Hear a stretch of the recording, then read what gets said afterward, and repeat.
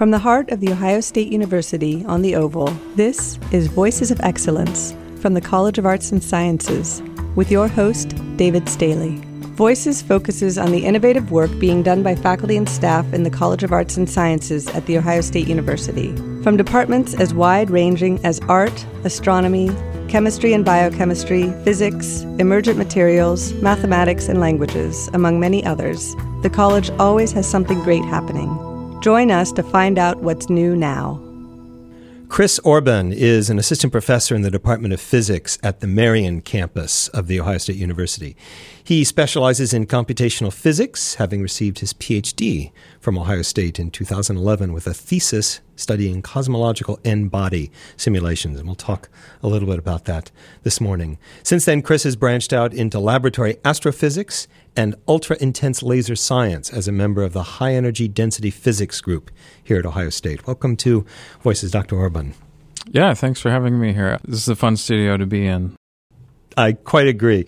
I know that you've developed some pretty innovative approaches in your freshman physics class, and I'd like you to discuss some of these. What sorts of things are you doing in your physics classroom? Yeah, so, as a postdoc and as a professor, I would have these undergrads that would come up to me and they say, hey, I want to do a research project with you. And of course, I want to help them, and I'm a new faculty member. And, everybody here wants students to succeed.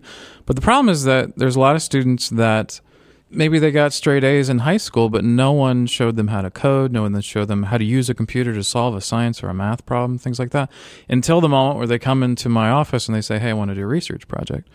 And I don't want to say I got so fed up with it, but maybe that is the best word.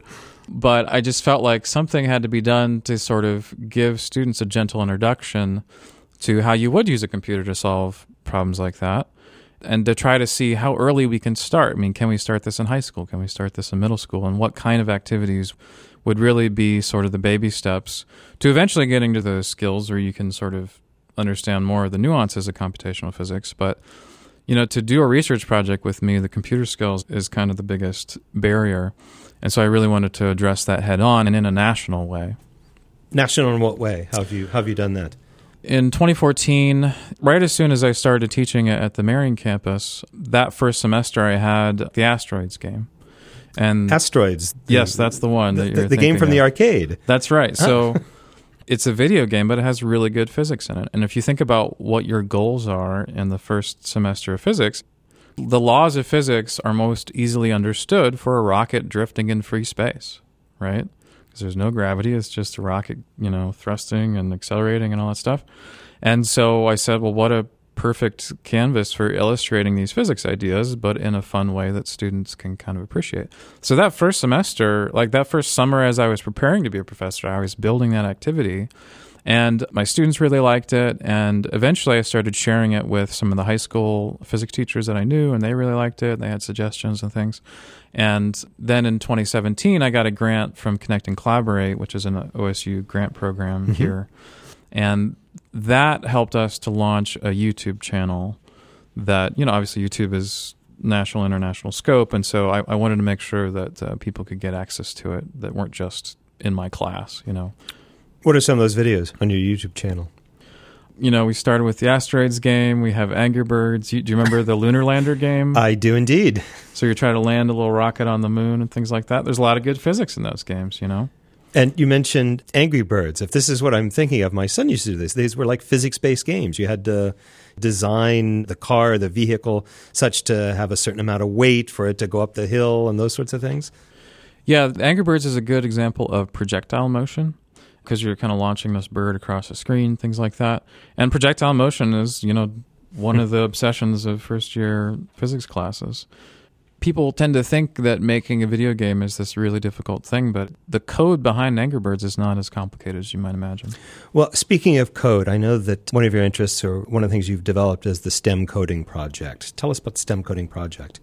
Yeah, so these videos were part of the STEM Coding Project and, one of the big efforts of the STEM Coding Project. And so that grant that I won in 2017, I kind of cite that as sort of the launch point of the STEM Coding Project. I mean, I was working on it in 2014 and 2015, 2016, but that was really the first grant that we had won.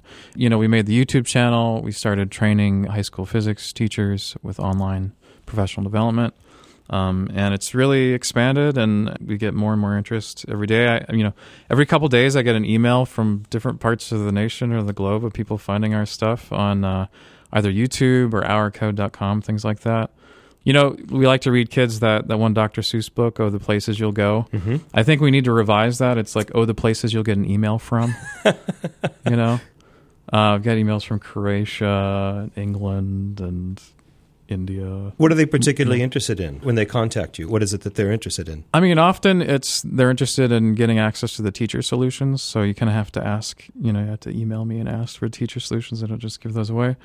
And so that's kind of a fun way to see like who's interested to use our stuff and doing it in their classrooms.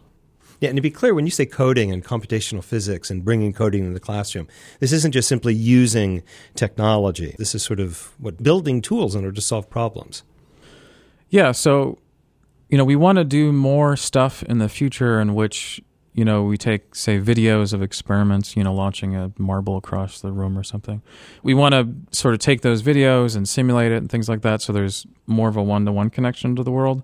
For now, it's just a lot of fun to show kids, here's a video game, here's a physics-enriched video game. Obviously, Candy Crush is not a very physics-relevant game, but there's a whole lot that are, and it's not that hard to come up with a good idea. Like Pong, for example. You wouldn't think that's going back. I know, yeah. It's a little depressing how few people remember Pong. I'm 36, so I do remember Pong in my early days. I'm not so young as to not remember that, but... I won't mention my age, but I am someone who does remember Pong and actually played it. The nice part about Pong is that it illustrates elastic collisions. So we have a whole video series on how the kinetic energy before and after the collision with the walls, the kinetic energy is actually the same. Well, and you can use that to make a code and things like that. Well, let's take that example. Let's take Pong or let's take any sort of these games. How are you actually using them in the classroom? In other words, students aren't just simply playing games and saying, hey, this is a lot of fun. How do you build a lesson or how do you sort of teach physics with these?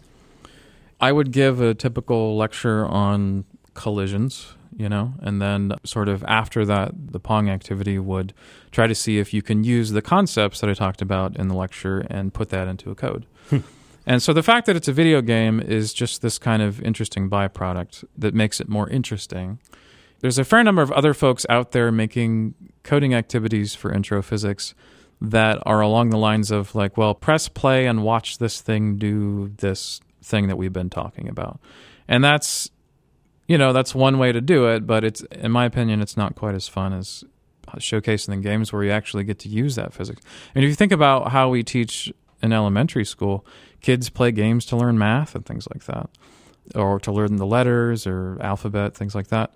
And, why do we have to stop using games once we get to college where everything's really serious, I just try to keep the fun coming.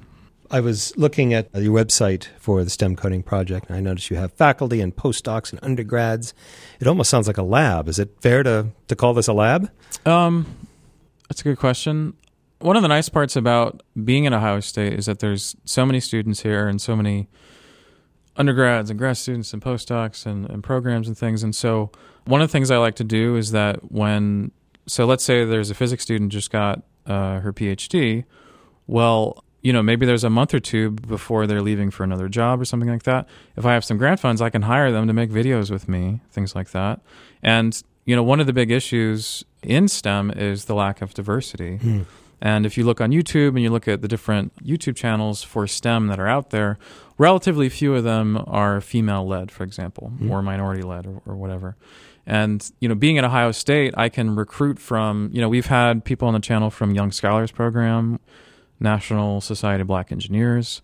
We've had people on the channel from the Society of Women in Physics. And it's great to be able to recruit from all those different groups, and they're often very eager to help, and they really appreciate the mission that we're trying to do.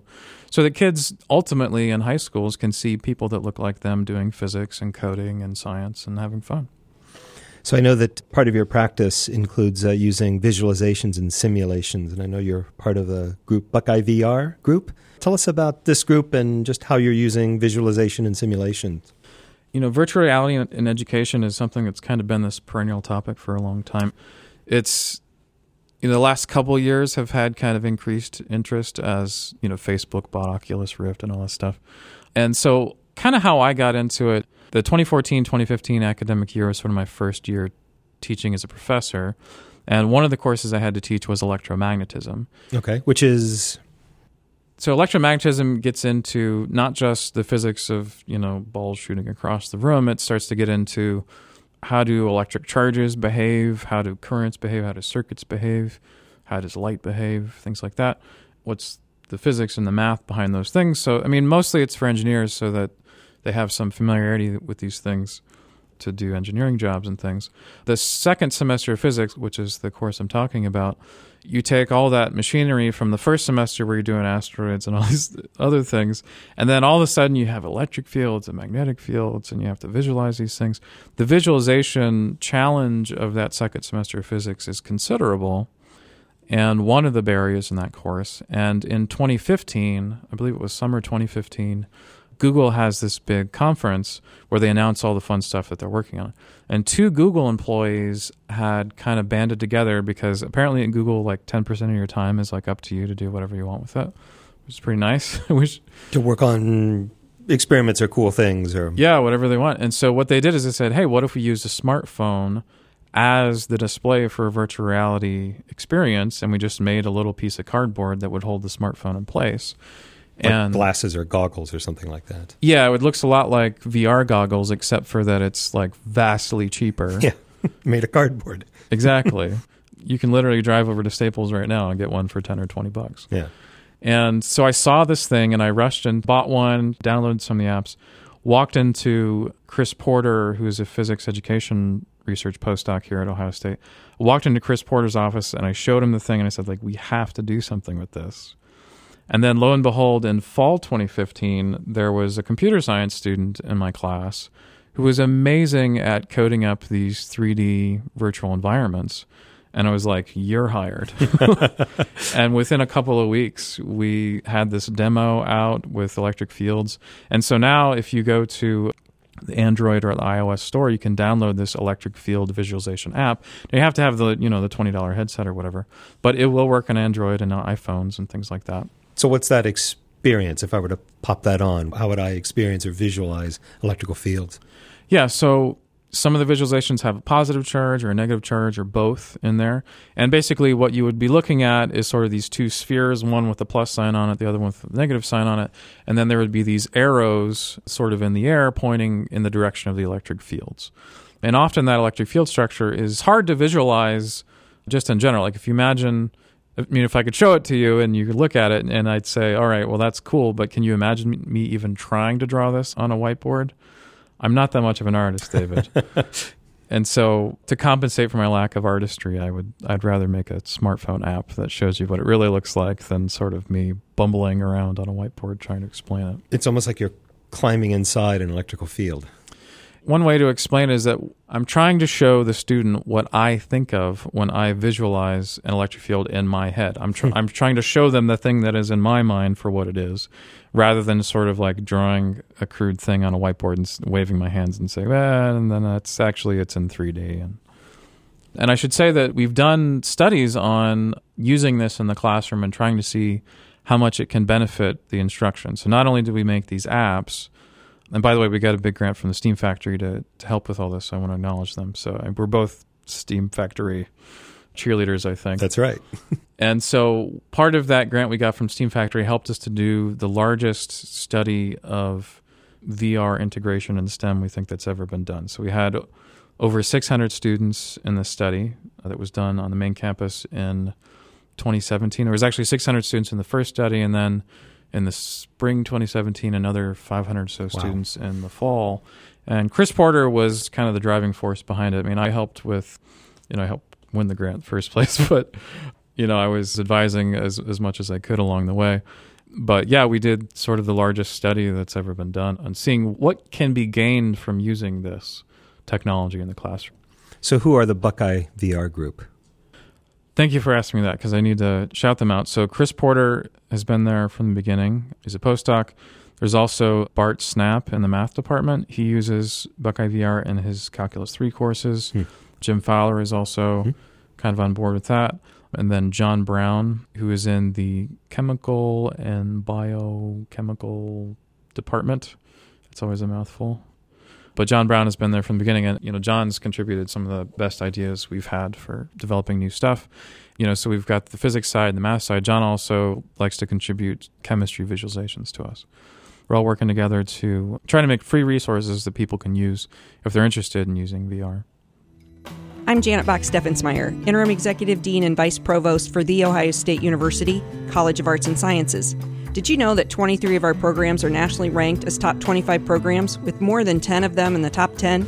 That's why we say the College of Arts and Sciences is the intellectual and academic core of The Ohio State University. Learn more about the college at artsandsciences.osu.edu. So I want to take you back to your dissertation work, cosmological n-body simulations. You have to tell us what this is, but maybe start by telling us or reminding us what cosmology is. Yeah, I would say that cosmology is the quest to understand the universe on the largest scales and on the largest time scales. So how big can we understand and how long ago can we understand is how I would define it.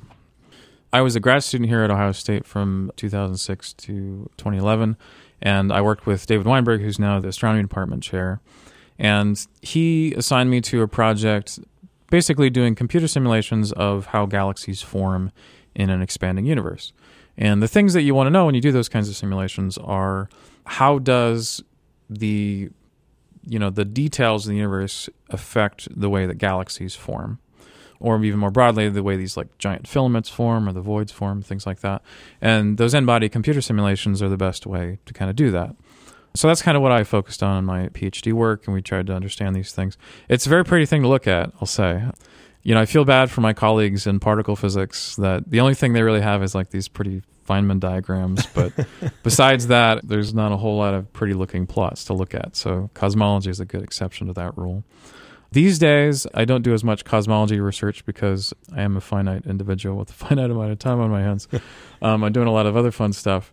But what I am doing is I am working on a planetarium show with the planetarium staff. So Wayne Schlingman is helping me. Also, Mike Stamatikos at the Newark campus, because Newark has a planetarium, actually.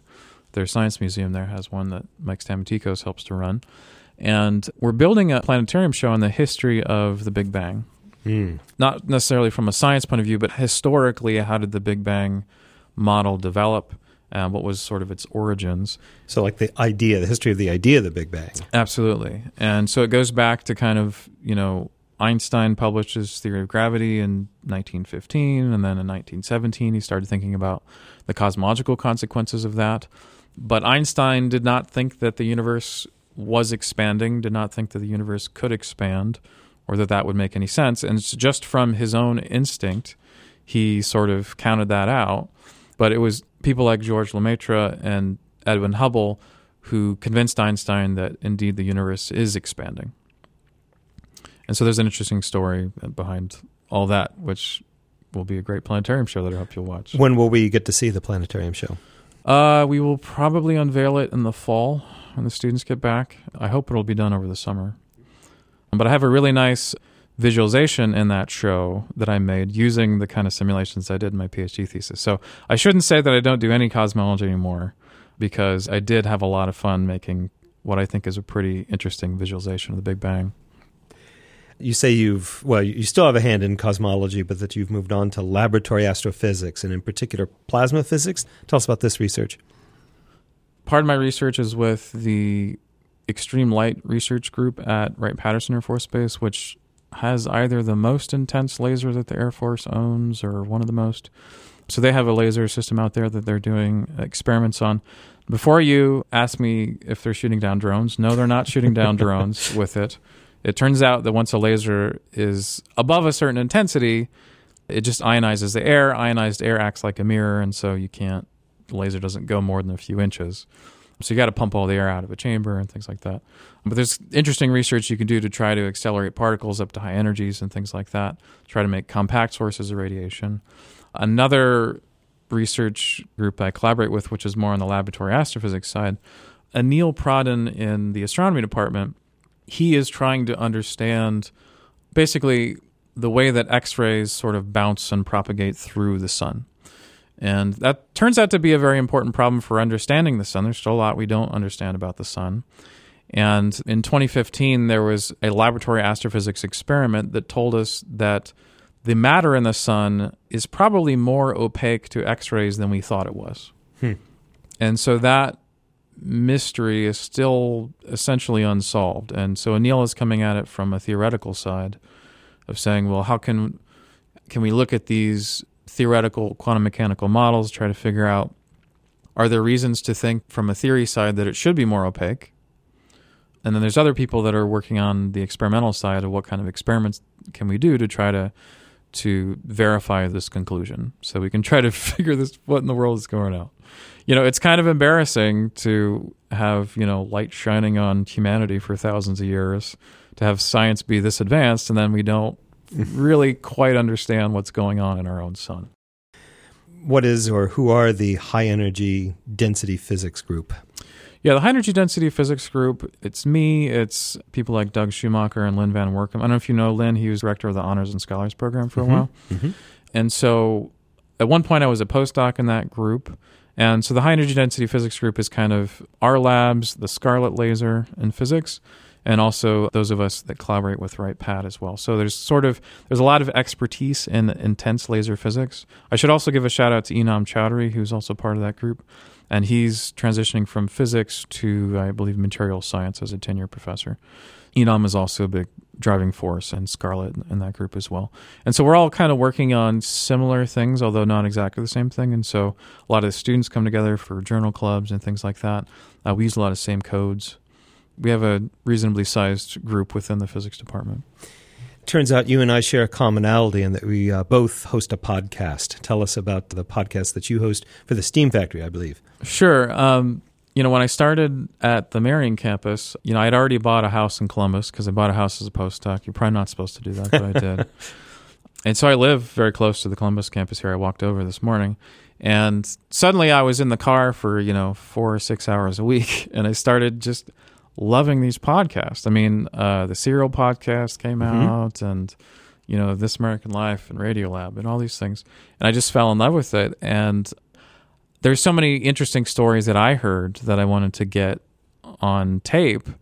It was that impulse that drove me to sort of ask the Steam Factory and said, well, can I have some help from interns to do something like this? And they, when you ask people, sometimes they say yes, and they said yes. And so the Steam Factory has been very helpful in sort of letting me borrow interns for periods of time to work on these things and edit these things. And for a while, they were able to hire specifically journalism students. And I did not realize how amazing the journalism program is at this university. And every one of those students that we worked with was just sharp as a tack and very helpful for getting the thing off the ground. So that's kind of my guilty pleasure of building that. And we've actually recorded in the same studio that we're in today. What's your podcast called? Life, the Universe, and Everything. So if you go to the Steam Factory website, you can sort of click around and find our podcast.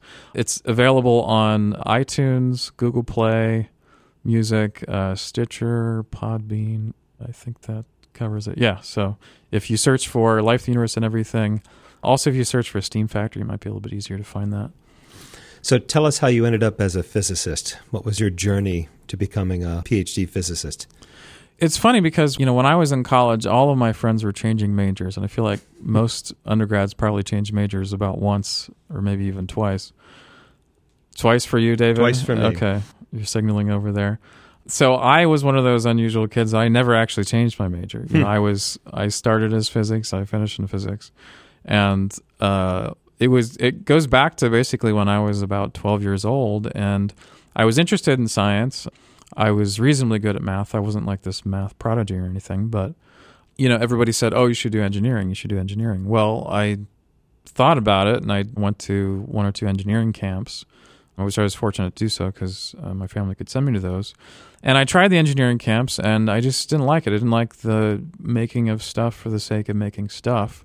And I realized that the thing I was really interested in was, the ideas behind it and the science behind it. So it goes back a long way. I mean, my mom has pictures of me making space shuttles when I was a kid. I grew up in Florida near Tampa, and the space shuttles would sort of like, when they're landing, they'll fly over Tampa on their way there. It's funny because, occasionally just out of the blue, there'll be a gigantic boom And you won't know what's going on until you think about it like, oh, there must have been the space shuttle flying over. So I got to see 2 space shuttle launches when I was in high school, things like that. So maybe that had a little bit to do with it. It's always just been a dream of mine, and it's great to be able to be a physics professor. Tell us what's next for your research. So I'm gearing up to this recording we're doing in May, and so I'm gearing up to train more teachers on how to do coding in their classrooms. So we do online professional development. Space is still available if you're listening out there. And so we do regular video chats with those teachers to get them up to speed on how to do this, because a lot of teachers were never taught how to code as part of their education. And so we try to correct for that, and hopefully we'll be able to do some detailed studies in the fall of how do students interact with these coding activities? What do they gain? Does it change their STEM identity? We published a study on this last year with just some preliminary results from OSU Marion, but we want to do an even larger study and try to see what really is the value of these activities, because you can't just put something in a classroom and just assume that it's doing better than what you did before because you feel good about it. You really have to get the hard data on what works. And a colleague of mine that helps me with that is Rochelle Teeling-Smith from the University of Mount Union in Alliance, Ohio. She'll be working closely with me to train those teachers and to plan the studies and things like that. So I'm excited about that. I hope that the students like the activities and it has a high impact, but we'll have to see what the data shows. Chris Orben, thank you. Thanks. Voices from the Arts and Sciences is produced and recorded at the Ohio State University College of Arts and Sciences Technology Services Studio. Sound engineering by Paul Kotheimer, produced by Doug Dangler. I'm Ava Dale.